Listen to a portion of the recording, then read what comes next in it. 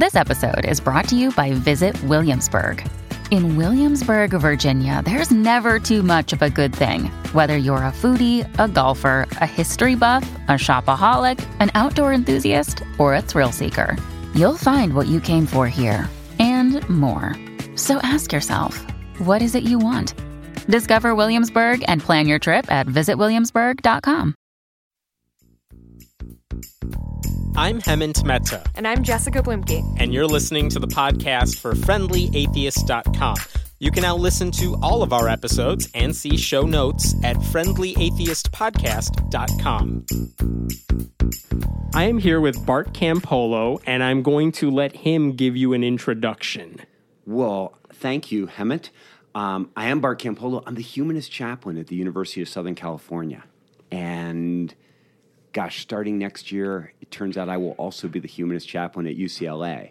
So I guess I am the humanist chaplain of Los Angeles. Is that a done deal now? Yeah. I'm working with some students there, and we're creating a secular student fellowship there that's going to be a lot of fun. That's awesome, and we'll talk about the chaplaincy in just a second.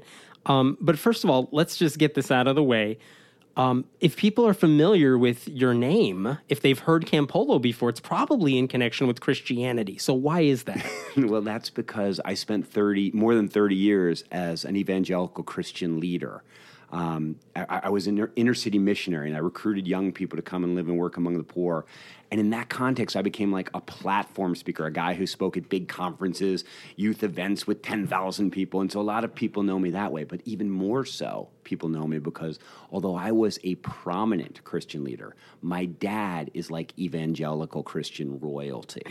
My dad's a guy named Tony Campolo, and he has spoken everywhere. He's written dozens of books. When President Clinton got in trouble with Monica Lewinsky, my dad was the minister who was summoned to the White House to counsel him and work him through that problem. My dad's a big deal in that world, and he's probably the most entertaining speaker that you will ever hear. So I'm sure one of the questions people want to know is, okay, how does that work since you're now openly atheist, but your dad's still evangelical royalty? Do you get along? Have you talked about this? Are you estranged from him? Well, I mean, it's interesting. First of all, you're the first person that's ever described me as openly atheist, because unlike you, Hemant, I never use the word never atheist. Use that? No, because I would never want to define myself by what I don't believe in. It's all about what I'm committed to, what my values are. So humanist isn't that much better of a word. It doesn't, it has all sorts of bad associations of its own, but it's what I'm going with for the time being. But I will tell you that, when I made my transition, when I finally, and by the way, my Christian orthodoxy didn't die in a moment. It was like the death of 1,000 cuts over 30 years. It's a little bit over time. And and the thing is that it wasn't a big shock to my dad, my parents, anybody when I finally said, I'm done with this, because I had been moving for so long, and I'd been really open about that. My dad sort of says, "Yeah, you passed through every stage of heresy on your way to apostasy." And so, I was out doing gay marriages 15 years ago. I'm in, and so. I was a universalist. I believed everybody was getting into heaven. Then I turned down the supernatural, and I was sort of like, God can guide you, but he's not going to actually act in the world. I was very much moving. You were moving on that spectrum toward hell. Yeah, and well, gosh, I hadn't heard it put that way. We're an uplifting show, this one. But in the end, when I finally, about 5 years ago, came to the place where, my wife and I are looking at each other going there's nothing left of our supernaturalism. And she said, I think you should probably stop being a professional Christian. Okay, if you're moving down the spectrum, though, and you're getting further and further away from Orthodox Christianity, right. At what point, how close are you to not believing in God and kind of saying that openly? And still, what are you doing as a Christian at this point? Well, For many years, I ran a big nonprofit organization called Mission Year that recruits young people to live and work among the poor. Mission Year? Mission Year, yeah. And it still exists, and it's still a lovely program. Like a one-year mission. Exactly. It's almost like an AmeriCorps program. Yeah. We'd have 7 young people living in a house in the middle of an inner-city neighborhood, building relationships with their neighbors and volunteering at local public schools and hospitals and things like that. It's a very cool program.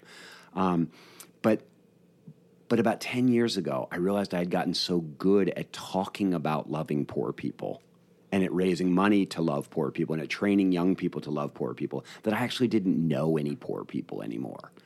And I kind of had the first of many midlife crises where I was like, wow, I'm so divorced from where I started. I was a street worker. I was the guy who was with the kids. I was in the neighborhood. I was on the street, and all of a sudden you went from being the community organizer to the guy who's just managing from a distance. I was a nonprofit executive flying around giving talks, and I got really discouraged by that. And my wife and kids said, "Look, you want to go back and live in the ghetto with poor people? We're down with that, but we need to do it in the context of a community." And so I left my job and we moved to Cincinnati, where we lived in an intentional community with 3 other families, like right next door to each other in a really rough neighborhood of Cincinnati called Walnut Hills. And everybody had a regular job, but we loved our neighbors as a hobby. Like that was our collective effort. And so for those years, I made my living as a speaker. I would just go around giving talks, and in the Christian world, that's pretty lucrative. You can get paid for that. I mean, and you're not going to make a lot of money being a ghetto minister, but like I was able to make it work. Right. And so the number of places I could speak, as I became more edgy and more radical, certain people were like, "We want more of that guy," and other people were like, "We want way less of that guy." But eventually, it got to the place where my wife and I realized that we didn't feel comfortable being identified that way. Like there was nothing left. And there's a whole movement called progressive Christianity, of people who are sort of like, we don't actually believe any of the supernatural stuff, but we like this language. And so, God is a metaphor for the universe. Jesus, what we really mean by that is the possibility of redemption. And I have friends, like my friend Jim Burklow runs this thing called progressivechristianity.org. And it's all about that. And these are people, I don't think they'll be around 50 years from now. But what Progressive Christians? I don't think they will be. I think what they are is transitional. They're all these people that grew up in church and love the language and love the music and love the liturgy and don't believe in God anymore in any kind of like discernible way, supernatural way. But they can't let go. Their children, however, let go. So you think right now we're seeing kind of an emergent Christianity, very progressive type of Christianity. Are you saying like, in a couple decades, maybe a generation or two, those kids will probably be in the nuns category? Absolutely. I mean, I know people who that is their personal story. In fact, a woman came up to me just the other day and said, "I was a big fan of you and your father's, and I listened to all your stuff. Actually, it was one of your father's books that got me started on the road to giving up my faith." And Really? What it was is she had been a very, very fundamentalist person. Like Bible is this, is absolutely, factually true and all this stuff. And she read a book of my father's that sort of gave her, there's a different way of looking at it. And once you shift a little bit, you go like, well, what about this? Well, that doesn't make sense. Oh, shift. And so, the first domino has fallen. It really is. I mean, you go like, well, the Bible's wrong about like divorce. Like for a while, Christians were like, if you're divorced, you're out. But then they like realized there were so many people that were divorced. So then they like alter their view. The verses haven't changed. Right. But the way they interpret them does. Now we're in the process of seeing that happen about homosexuality right now and gay marriage. And what happens is that a person goes like, I think they were wrong about gay marriage. Wait, maybe they're wrong about other things too. And do you think in 20 years, most of these churches, even the conservative ones, are going to be like, yeah, no, that wasn't real. We were just wrong about that. They won't even say they were wrong. Well, I don't know. I mean, there's a lot more scriptural support for slavery. Right. And during slavery, there were lots of people who made great Christian arguments for great slavery. Biblical arguments for slavery. And ultimately now people look back and go like, they were wrong. Mm-hmm. But they were sincere. I mean, it was from the Bible. And, there were people like, I don't want to be for slavery, but like I have to be. Same way with getting rid of divorced people. Like that, there was a great argument for that. There's a great biblical argument against gay marriage. It's just that when everybody starts to love gay people and have friends that are gay, when the love part of Christianity takes you into relationship with people, then the judgment part of Christianity really struggles. And so, yeah, the church changes its mind all the time. And but you see, like that when you're in a very supernatural mindset and you totally believe in a God, in a personal God who speaks to you, that's not as big a problem. When you get in this progressive Christianity, these are people that have the same problems with supernaturalism that you have or I have. But they're wrapped up in these communities and they have jobs. They're the minister of the Lutheran Church and things like that. And so what they do is they become ultra-liberal Christians and progressive Christians. And so, and we've seen some of this with the Clergy Project and pastors who are still in the pulpit who say, I don't think I believe the stuff I'm preaching. Right. I need a way out, but where are they going to go? And in a progressive Christian church, you can get away with that. Like, there's a whole kind of Christianity where they don't care if you believe in God. It's almost like Jewish rabbis who don't believe in God. Like, it's not a problem. But in the mainstream of evangelical Christianity, the kind of Christianity that I was associated with, if you don't believe in God, you don't really belong in the club anymore. Belief is the center of the whole thing. I'm really curious because I think there have been some prominent pastors. I heard rumor, I don't know if this is true, that Rick Warren's son, who committed suicide like a year or two ago, there was a rumor that he was gay, and maybe that's true. I don't know if it's not, but the reason I bring that up is just I heard a lot of talk online about people saying because of what his father preached and because of the prominence, maybe that kid had a hard time being gay, and maybe it was never acknowledged in the way it might in another family. And the only reason I bring that up, I know there are probably a lot of Christian ministers out there who have kids who are gay, even though their parents preach against it. And the pastors don't want people to know that their kids are gay. And I wonder if that ever strained your relationship at all with your father, where your father's like, yeah, I love you. You have your own road to follow with however you want to interpret your beliefs, but it's going to hurt me too, and everything I'm trying to do with my ministry. Well, I mean, the first thing I'll say to you is, like, when it comes to somebody like Rick Warren and his son, like, as a parent, one of the things that I know is that there's so much going on in every kid's life, in everybody's life, that, like, you never want to speculate why something like that happened. Yeah. You just don't have enough information to judge. Sure. And probably Rick Warren doesn't have enough information to judge. It's very difficult to know why people do what they do. And so in my own life with my own dad, when I came out secular and I told my dad, one of his first reactions was, first of all, I'm not worried about you going to hell. What kind of God I believe in doesn't send people to hell for not believing in him. Like, I'm not worried about that. What I'm really concerned about is, like, what are you going to do now? Because your whole life has been in the ministry. Yeah, that was what his real concern was. And when I told him, hey, I'm still committed to building community. I'm still committed to ministering to young people and to trying to show them how to live a better life built around loving relationships and meaningful work. Hey, when I started to describe to him the kind of community work I wanted to do on college campuses, he said, he got all relieved. He's like, you're still you. Yeah. Like I'm totally supportive. There's all these people outside who don't believe in God. I would so much rather have them be in a fellowship like the one you're running than to be out there alone. He said, now the one thing is, I won't lie to you. He said, I'm really disappointed. He said, it's embarrassing to me because I liked having you in my tribe. And I'm a prominent Christian. And for you not to be in the tribe, like, first of all, it's embarrassing to me. And secondly, he said, you were so good at winning people over, telling good stories, bringing people in. He said, it's, I'm trying to keep this church thing going, and it's a loss. So he was disappointed. That's a very honest answer, though. Yeah, he was disappointed and he was hurt. But, like, right now, he and I are working on a book together because we continue to talk about it's not a debate book. It's a conversation book about, like, so how do you deal with this? And what do you do with that? And why did you leave? And why do you stay?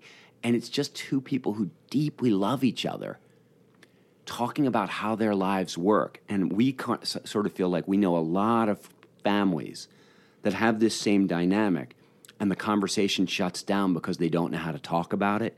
And so since we do know how to talk about it, we're trying to show that. Why do you think your these are not your words, these are my words. Why do you think you're better at having that conversation than a lot of parents I hear about? Because I get those emails a lot from people saying, I can't tell my parents this, or I did come out to them as non-religious and they've shut me down. I mean, honestly, I would ascribe it mainly to my parents, who throughout my life made it clear to me that they would rather have me be honest with them and have the relationship be authentic than have me tell them what they want to hear. And so when I was telling you about all those transition points I made, we talked about all those. They weren't thrilled about a lot of those different transitions. Some of them they were, some of them they weren't. My mom was a big gay marriage person. My dad not so much. And so when I was okay with gay marriage, my mom was like, I like you better now. And my dad was like, I'm really concerned how this is going to affect your overall ministry. But the point is that we kept talking all the way. And I think what happens with a lot of people is as they start to enter into that phase where they're doubting or where certain things are not lining up, they shut down. And they keep giving you the 1992 version of themselves, and it's 2000, and it's 2005, and 2000. And then when they finally crack, the parents are like, what? I thought, yesterday you were 100% in, and now you're 100% out. And whereas in our world, there was always this conversation going on. And so since the conversation was ongoing on the one side, the conversation keeps going on the other side. That's great. What do you do? So how many humanist chaplains are there nationwide? Golly, I mean, on university campuses, I know of 7. Okay. Harvard, Yale, American University, Columbia. I know Stanford has Stanford. Why am I'm so terrible about this? Yeah. Okay, so what do all of this is a question I think a lot of people have, which is, all right, 1, why do we need a humanist chaplain? And 2, what do you do? What do you offer when you're, I mean, it's kind of like a counselor in a sense, but what does a humanist chaplain do? Yeah, I mean, it sounds like a paradox or oxymoron or something. Sure, but like when you think about it, like at our university, at USC, the Dean of Religious Life says, look, in this context, religion is the pursuit of life's ultimate questions. Where do we come from? Where are we going? What happens when we die? Why are some people good? Where did evil come from? All those big questions, right? And he says, look, anybody who's helping people answer those questions, they're a religious leader. And so when he invited me to come to the campus as the humanist chaplain, he said, I've got 90 different ministries ministering to all the students who believe in supernatural realities. I've got Hindus, Buddhists, Muslims, Baha'i, Wiccan, like every kind of woo-woo, we've got somebody covering it. We've got 50 Christian ministries alone on the campus, okay? Yeah. He said half of our campus doesn't believe in God, and there's nobody looking after those people's spiritual lives. And so you say, well, what does that mean? Well, what it means is, there are all these kids who would say, I don't believe in supernatural reality, but I want to make the most of my life, and I want to be a good person, and I want to make the world a better place. And I say, oh, I'm here to help you do that. We're going to run meetings where we're going to inspire each other to love each other and to reach out to other people in love and to try to make their lives better. We're going to try to do missions trips. We're going to bring people onto the campus to encourage people to use science in order to build better relationships. And when they say why, you say, oh, because this life is all we have, and we want to make the most of it. And we've all come to the conclusion together that the way to make the most of your life is not by maximizing your income or by using the most drugs or by having sex with as many partners as possible. It's by building loving relationships and doing meaningful work and reflecting on the wonder of just being alive in the first place. And that's what we're about. We've come to that conclusion that that's the best way to be happy, is to make other people happy. And they go, oh, I want to be part of that group. Like, and so a group like that. I can't remember having anything like that on my campus. I think a lot of people. I know a lot of people who say, I don't believe in God, but I still go to church because I want to be part of a community that helps me to become a better person.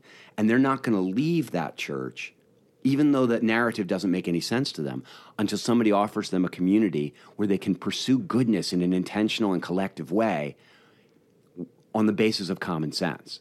And that's kind of the work that I do. And so, I mean, yeah, I counsel with people. We put together meetings. When somebody dies, I go to the funeral. Like, I'm a secular clergyman.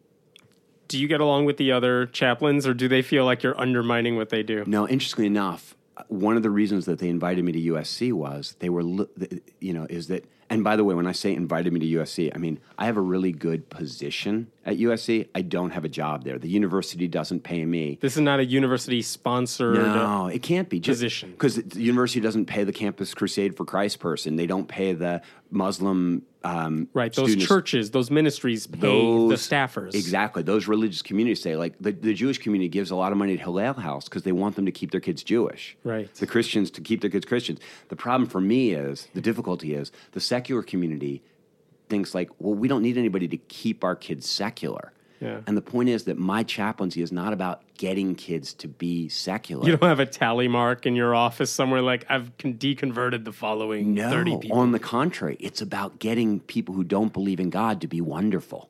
It's about helping them to become the kind of people that transform lives through their goodness. So all of these humanist chaplaincies kind of work in the same way in that sense, I think, where they're funded by... They all are self-funded. And Yeah. what are we talking, like one or two big donors or a bunch of small donors or maybe My friend grants? Jonathan Figder at Stanford, he has like 10 Silicon Valley donors who give him... he's trying to broaden that out. But that's how he gets his salary. Greg Epstein at Harvard, he has a much broader base of support because he's been there a lot longer and because it's Harvard. Yeah. And there's a tradition there of secular ministry. Yeah, they've had a humanist chaplain for a long time. Exactly.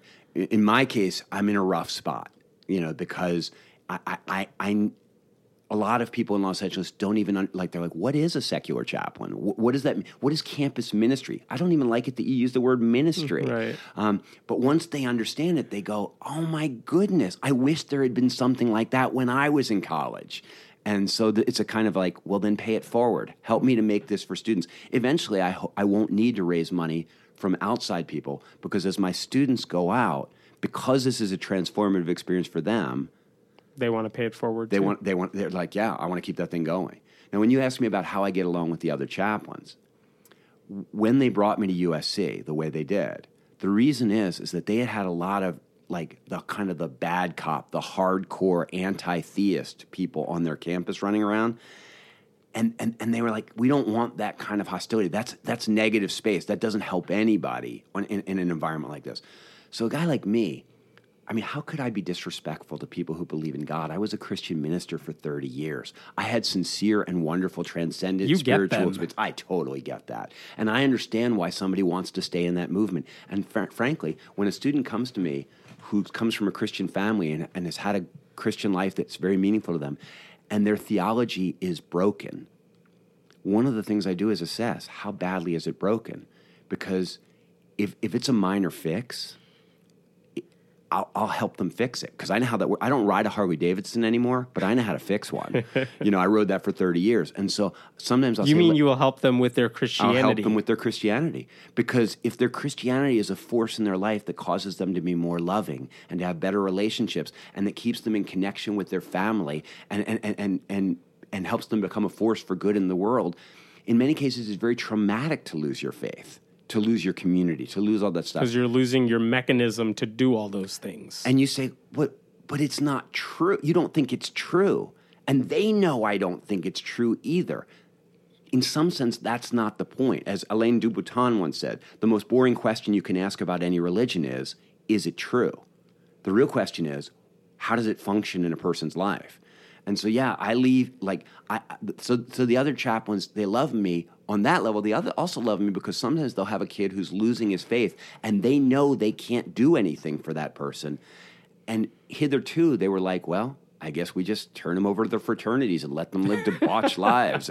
And all of a sudden they can go, listen, I know the reason I'm sad that you're leaving the faith, but you don't have to give up on All the pursuing goods. goodness and social justice as a way of life, here's a fellowship for you. Is it fair to say all of you have the same goals, but just different ways of getting there? Or do you guys have different goals?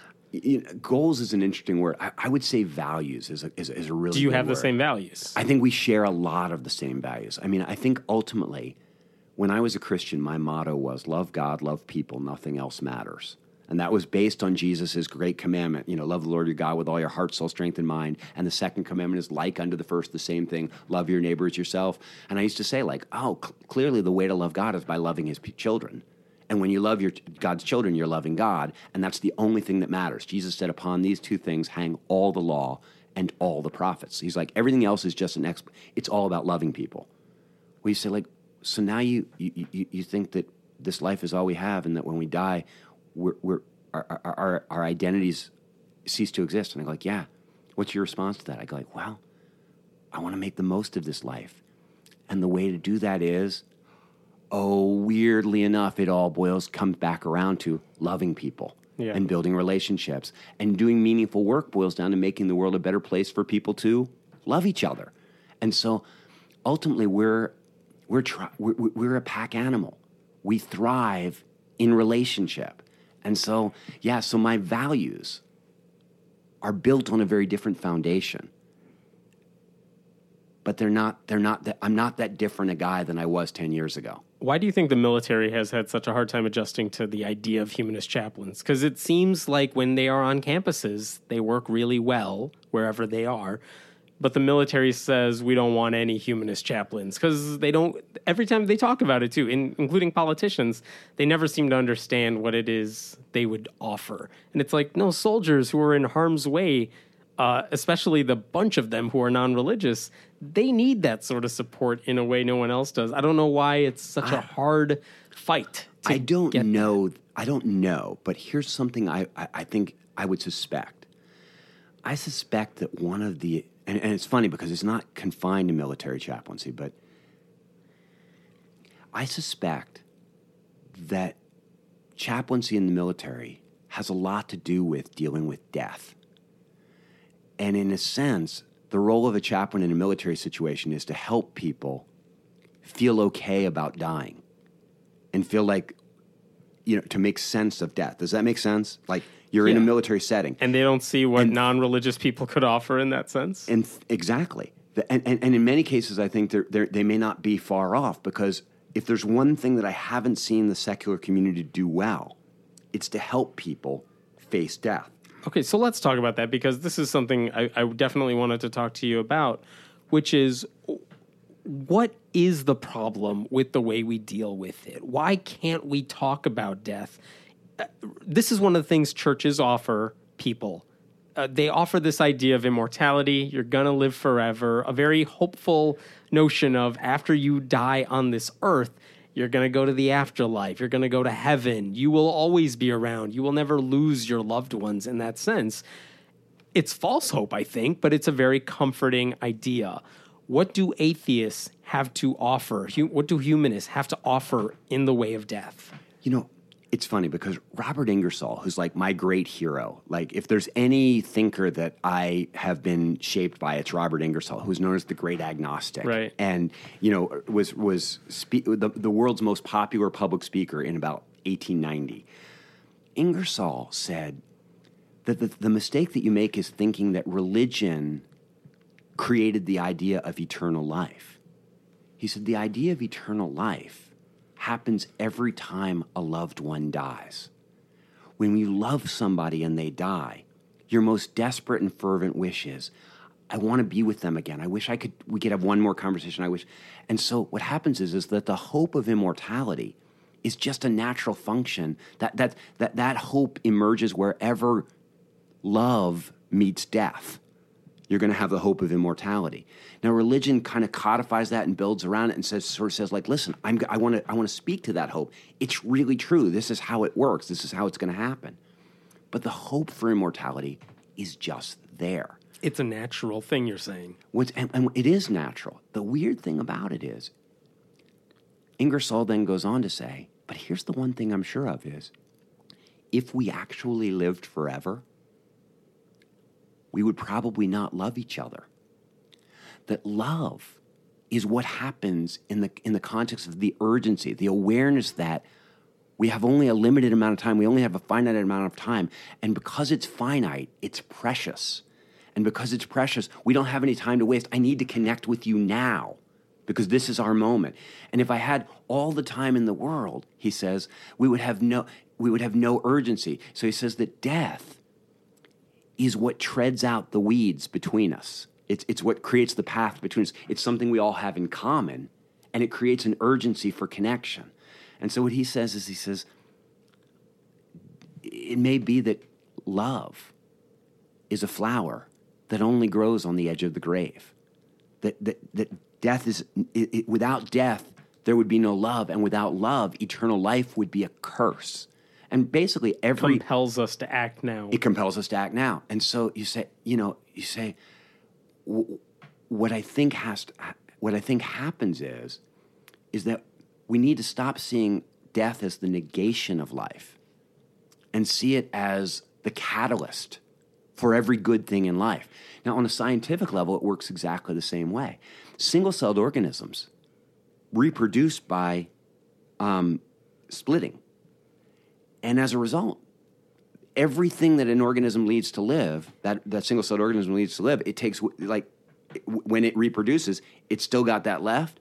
So single-celled organisms with enough energy and food sources can be immortal, theoretically. They never have to die.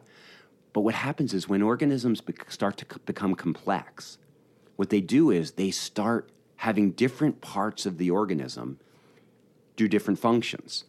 And as they become really complex, like you've got feet, and they have nothing to do with reproduction. You've got hands and eyes. Even your brain has nothing to do with your reproduction. That's all in another part of your body. You're specialized out. Now, the good news about that complexity is that it makes the development of awareness possible. The bad news is that as soon as you have like a shell carrying your reproductive capability, what you have the reality that shell dies. And so you say, wait, are you saying that death is the price of being aware of how wonderful life is? And I go like, yeah, you want immortality? You can have it. You want to be aware of love? You want to experience beauty? You want awe and wonder? You can have that. You just can't have them together. And so death is necessary. And that's even before we get to the idea that we live on a finite planet and that if you don't die and get out of the way, nobody else gets to experience the wonder of life. And so what happens is that you say, like, life is this amazing thing. The wonder of it, the fact that you can see your own hand and that you don't even know how your eyes are working and you don't know how the electrical currents are working, but all this amazing stuff is happening. The wonder of life is this, it's like you've won it's so improbable too when you think about, we won the cosmic lottery. Yeah, that's what they say, right? Yeah. And there's a lot of truth to that. Like just the sheer improbability of you and I being here, conscious, alive, liking each other, connecting in the way that we are right now. It's so amazing. And I guess what I would say to you is it's like you won the cosmic lottery. It's unseemly, isn't it? If somebody wins $1 million and they stand around whining because it wasn't 10 million, like, here's the deal. I didn't exist for 13 billion years. And after I die, I won't exist for billions more. These 90 years or 70 years or whatever I get, this is my brief vacation from death, from non-existence. It really is. And so the thing is that I went on a vacation a couple of years, my family. A rich friend of ours let us stay in his beach house in Hilton Head. Sweet. And we were there for 2 weeks, and it was like a mansion. It was beautiful. Yeah. It was, and we were just loving it. Now, as the vacation wore on, when we got to about 3 or 4 days to go, it starts to set in. This is almost over. Now, I guess you could sit around for the next 3 days and go like, that's not fair. Why don't we get to live here forever? Why does anyone else have this house? This is our. You could do that. But really, the smart thing to do is to go, oh my gosh, we get to be here at all. Let's go to the beach. Let's eat the food. Let's drink it up. And then on the last day, if you're smart, you clean up the house.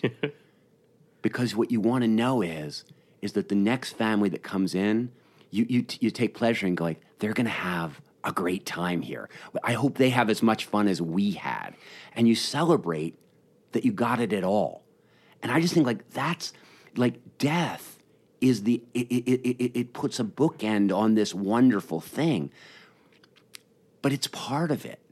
And so, you know, for me, I'm not afraid of being dead. I didn't exist for 13 billion years, and it didn't bother me one little bit. I don't think I will be bothered when I don't exist. I worry about the transition a little bit. Sure. But the way I get through that, in many ways, is it's a little bit like when you ride a roller coaster or when you go to a good movie. Have you ever been to a really good movie? Sure. And you're coming out, and the crowd is buzzing. And then as you're walking out, you see the people lined up that are just about ready to go in. And you sort of nod at them with a big smile, and you go like, yeah, you're in for it. Oh, you're going to love this.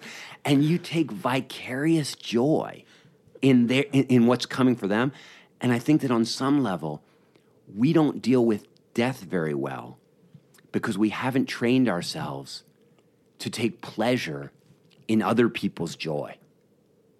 So we should almost be mad at those Christians who die, in big quotation marks, and go up to heaven and come back to write a book all about what heaven was like, because it's like they're spoiling the movie, and no one likes a spoiler. It's true. And the other thing, I mean, honestly, the worst thing about promising people immortality is that it undermines their sense of urgency to make the most of this life.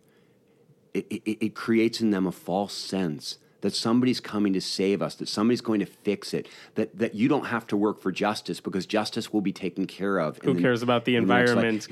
Yeah, and so the problem with immortality is that it tends to undermine the value of this life. If this life is precious because it's finite and you all of a sudden tell me it's infinite, you devalue my currency. And this life is the only currency that we have.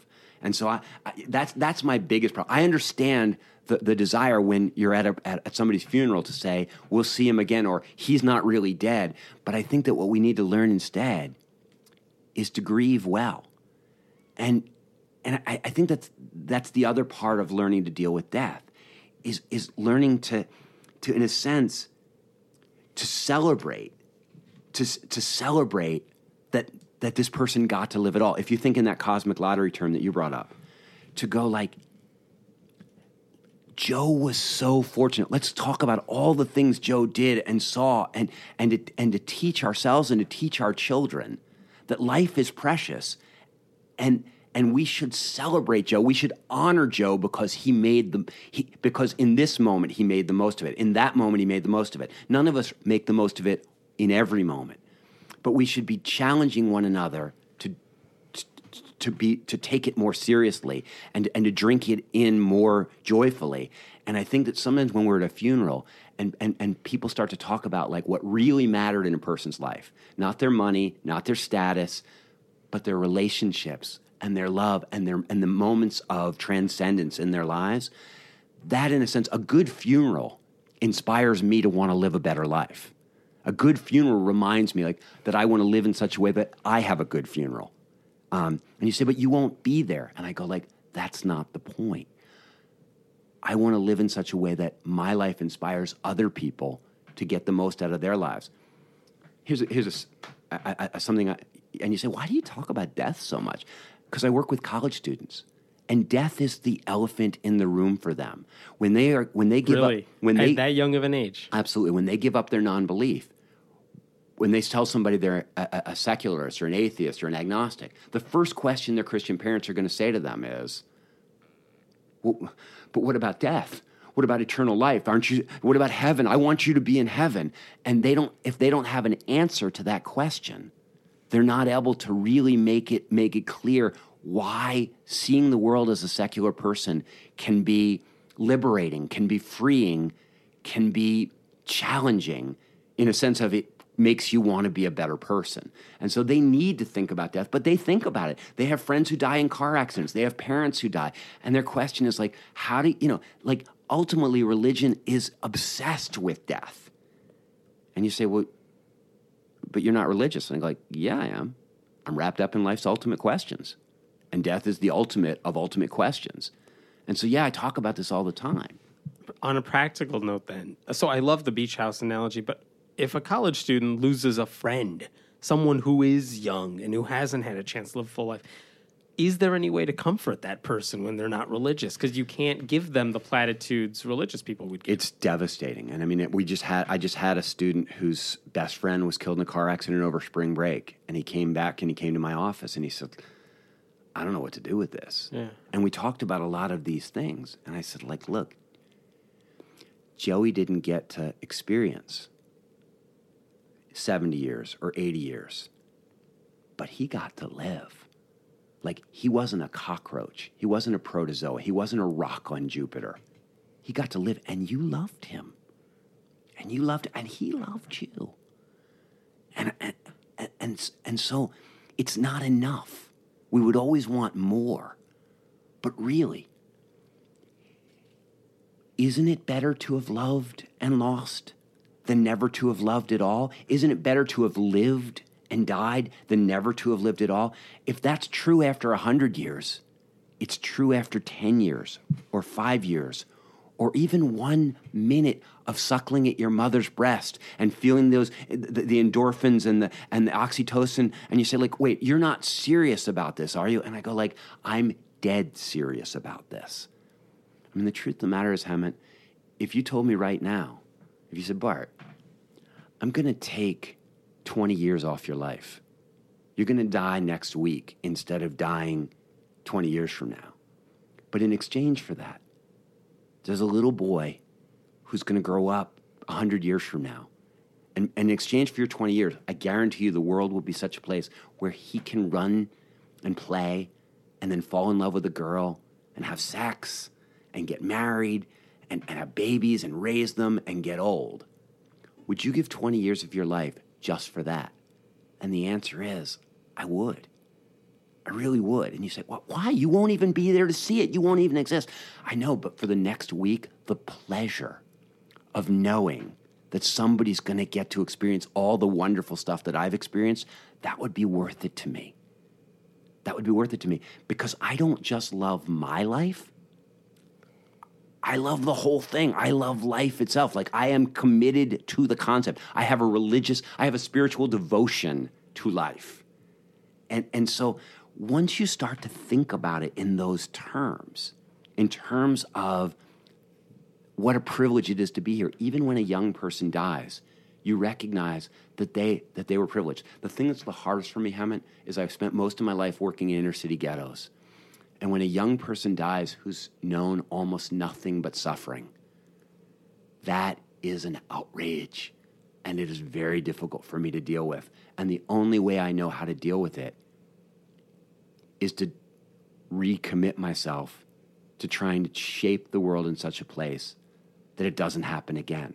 But like, it's an unmitigated tragedy, and there's no amount of supernaturalism that can wish that away, and there's no amount of secular perspective that makes that not horrible. Like, we live in a universe that is beautiful and amazing, but that is also cruel and unjust. That's the thing. Like, the universe doesn't care. You care. I care. The universe has produced creatures that care. Bonobos care. Elephants care. You and I care. But the universe, it doesn't care. And so if there's going to be any justice or any love or any difference made in the world, it falls to us sentient creatures who are capable of love to make that happen. And death is a real good reminder that we'd better be busy. Yeah, it's one of the emails I get from some people who have we talked about, losing your best friend, but like parents who lose a child and parents who lose a baby at a young age sometimes. Yeah. But I think one of the things I always hear from them is that those few minutes they had with the child or the few years that they had and what it did for them as parents. I mean, those kids had an impact on their lives no matter how long they were here, something like that. And I want to believe that not only did those kids have an impact on their lives, but that they had an impact on those children's lives. That for that moment, that child felt loved or felt connected in some way. We used to talk about eternity a lot when I was a Christian. And gradually over time, I realized that every fictional depiction of eternity, it was a curse. It was boring. It was like there was like playing harps and clouds, being in hell, whatever it was, anything, like in these books where the kid is always 19, the forever books, like it's misery. Yeah. Like on some level, life is like a meal, and you eat it, and when you're done, you're satisfied and you've had enough. I've sat at the bedsides of a lot of old people who were ready to go. They were like, you know what? I've loved this life. I've enjoyed this life, but I've seen all I can see. Like I've taken it all in, and I don't have the capacity to take in any more of it, and I'm ready to go. And so, when life, but what I realized is that eternity was not so much a quantity of life, but a quality. That there are these moments we have that get locked in. A moment where we really connect, the moment where we fell in love, or where we first saw our child, and there's something happens, and you go like, this moment has a quality of an eternal quality to it. And you say, but that child will grow up and die, and you'll die, and everybody will die, and everybody you know will die, and everybody that was alive 200 years ago is not here. So it wasn't really eternal, and yet in a sense, I think it gets frozen in for that person, because once you don't exist anymore, you're locked down. Nothing changes. And so I don't have a metaphysical explanation for it, but what I do know is this, is that a baby, even if it dies, had a moment of connection, a moment of awareness, a moment of sensation. And most of us know that at the end of our lives, you watch people and they will scrap and fight and hang on as long as possible for just one more of those things because they're precious. And so whether it's your first moment of consciousness or your last moment of consciousness, they are infinitely valuable because they are so precious. And so when parents come to me and talk to me about their children, I want to focus them on the reality that their child's life was not wasted or empty or without meaning.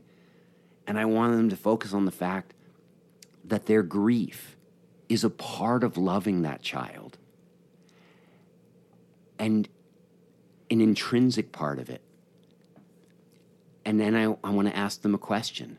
Would you rather not have ever loved that child? And invariably they'll say, no, I wouldn't. And then I go like, then this is the hard part of the bargain, but it was a good bargain. Life is a good bargain, even though it comes at a cost. And so, I sometimes think that religious fantasies that try to convince you that you can have love without paying a price for it cheapen the whole reality. The reality is that life is wonderful, literally full of wonder. That's my podcast, which nobody listens to. Your podcast, everyone listens to. Nobody listens to my podcast, but it's called The Wonderful Podcast. And I call it that because life is full of wonder, full of wonder. If we attune ourselves to listening for it, if we sensitize ourselves to feeling it, if we become aware of it, and in a real sense, death is our friend in that endeavor. That's really amazing. It's a type of conversation I am so not used to hearing within our movement. In general, because I've heard a lot of atheists talk, I've read a lot of books by atheists, and this is one of the subjects that we are, as a collective, weak. Yeah. Very. I tell a lot of stories, and you say, well, of course you do. You were an evangelical minister for 30 years. That's what you guys do. Yeah. But the truth of the matter is that the reason I tell stories is because stories connect with people in a way that ideas or facts or reasoned arguments don't.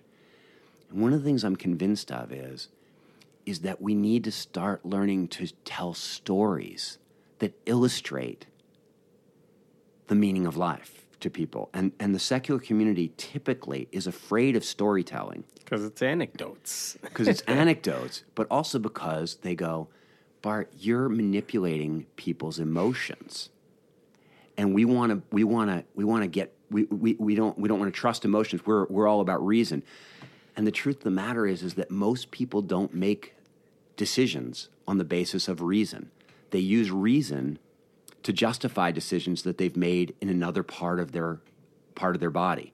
Jonathan Haidt, The Righteous Mind. That's what it's all about. It's like, look, moral decision-making isn't made in the reason. You make your moral decisions on a gut level, and then you find a reason to justify exactly. So your gut is the elephant, and your reason is the rider, and it acts like it's steering, but it's really just along for the ride. And what I would suggest is that if we don't learn to speak to people's emotional center, if we don't learn to move people emotionally, we're not going to be able to help them live better lives.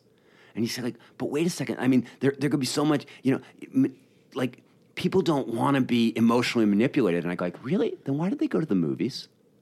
Then why do they get on roller coasters? Why do we read books? People sign up to feel.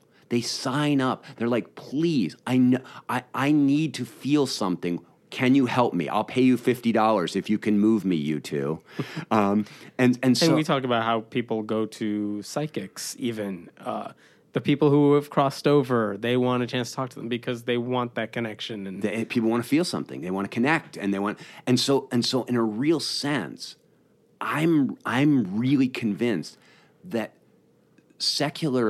if secularity is just a better way of thinking, it'll never be a movement. A movement is always about a better way of life, and a better way of life is always about moving people towards happiness.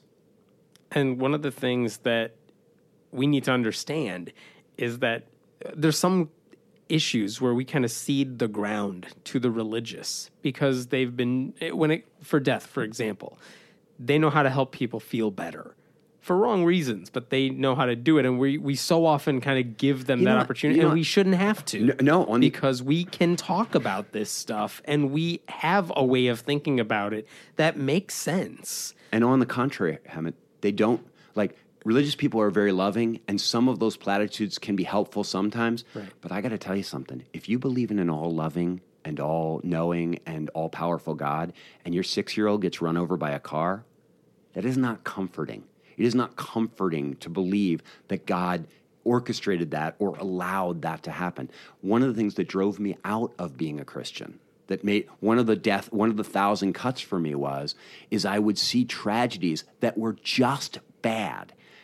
And I felt myself in a position where I had to be an apologist for God and explain how this horrible, terrible thing wasn't really horrible and terrible because somehow it was part of this larger plan, or because somehow this person would be off in heaven. And of course, I was thinking to myself, if it's so wonderful to be off in heaven, why are we not all committing mass suicide? Right. Nobody really buys that.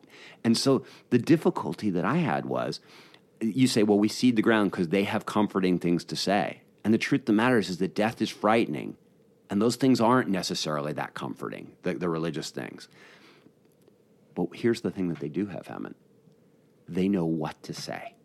They have a shared narrative that tells them what death means and what happens after you die. And so in that moment of complete confusion and terror and turmoil, they come to you and they know what they're supposed to say to you. And the problem with most atheists, and the problem with most agnostics, and the problem with most free thinkers I know is that in those moments of tragedy, they haven't thought through what to say.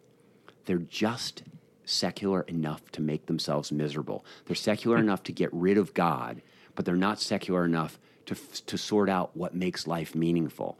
And because they haven't done that, in that moment, they have nothing to say. And so you say, why do Christians show up at somebody's house with a casserole and secular people don't? Because I don't want to show up with a casserole and be in this moment where I've got nothing to say, where I am helpless before your grief. And you say, well, gosh, then we need to arm people with stuff like we've been talking about for the last 20 minutes so that when they show up, they can grieve and they can help people grieve and they can give them hopeful thoughts, comforting thoughts, meaningful thoughts, perspective. Honesty. Honest perspective, but to say, like, listen, let's look at this carefully. This is a horrible, sad moment, but let's look at this carefully. Isn't, on the whole, Sally's life a good thing? Can we stop here, and even as we're sad that it's over, can we say this was a great vacation? And if we can't give people perspective, then we're doomed to want to stay away from them at all the moments when they most need community. I mean, you guys, you bloggers, all your online stuff, and we all know that in those crucial moments, an email doesn't get it. Mm-hmm. A Facebook post doesn't help that much. The online, at some point you need a human being, a breathing person, sitting in the room with you, sitting Shiva, if you will, and saying, like, let's go through this together. And it's impossible for us to handle being with each other if we don't have a narrative and a context that enables us to make sense of it. It's powerful. Yeah, you know what? It's sad. Can I just be really honest Please. with you? I mean, you can cut this out of the podcast, but can I be really honest with you?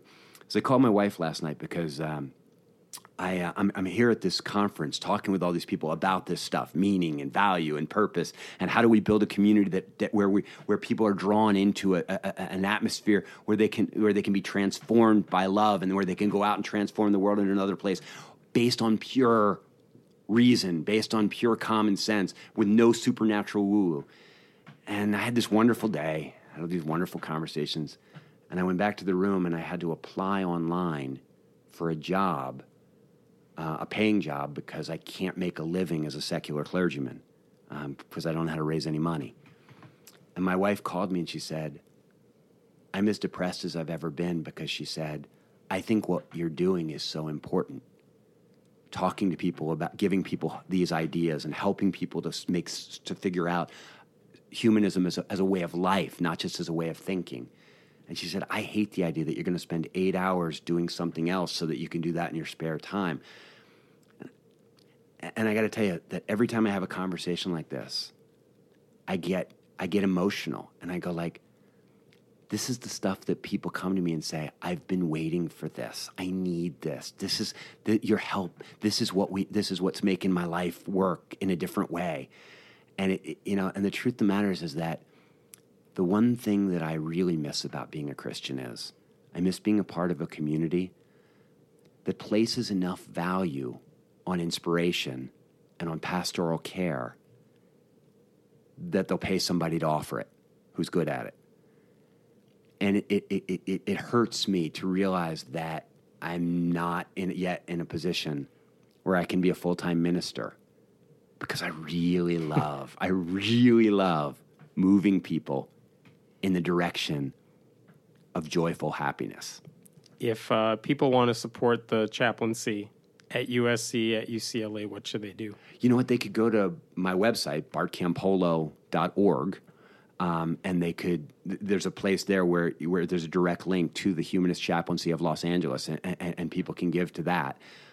That's probably the best thing that they could do. Yeah, is just go there. And I mean, I didn't mean to turn this into a pitch. I know. I'm doing that because I agree with you. This is.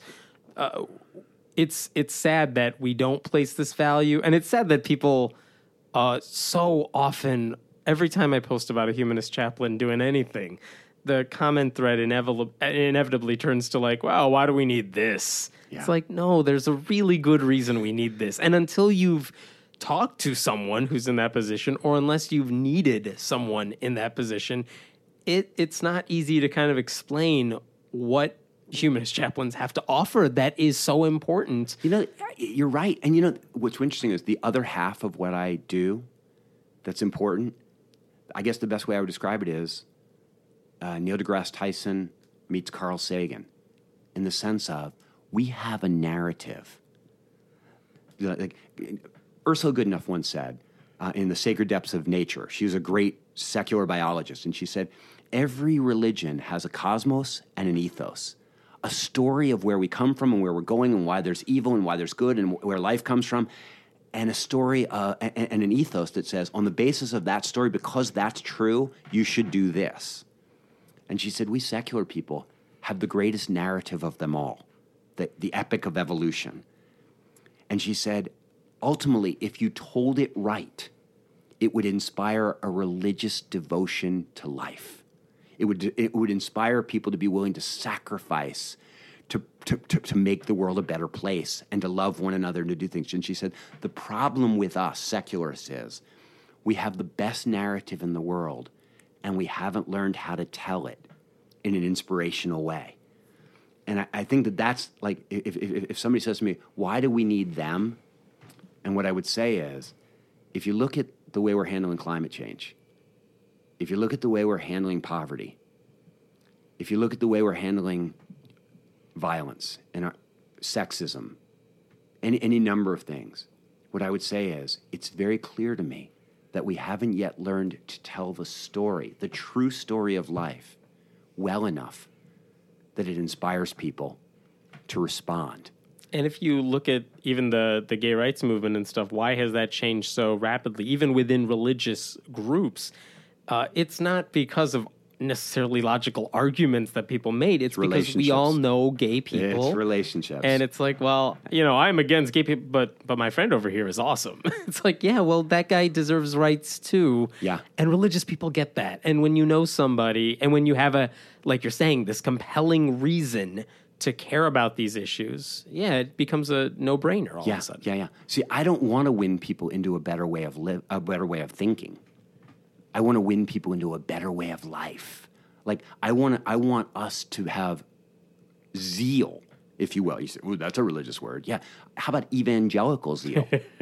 And you say, like, what are you talking about? Well, the question is, if the community you're a part of and this approach you have to making the most of your life, if it's made your life better, then that's good news.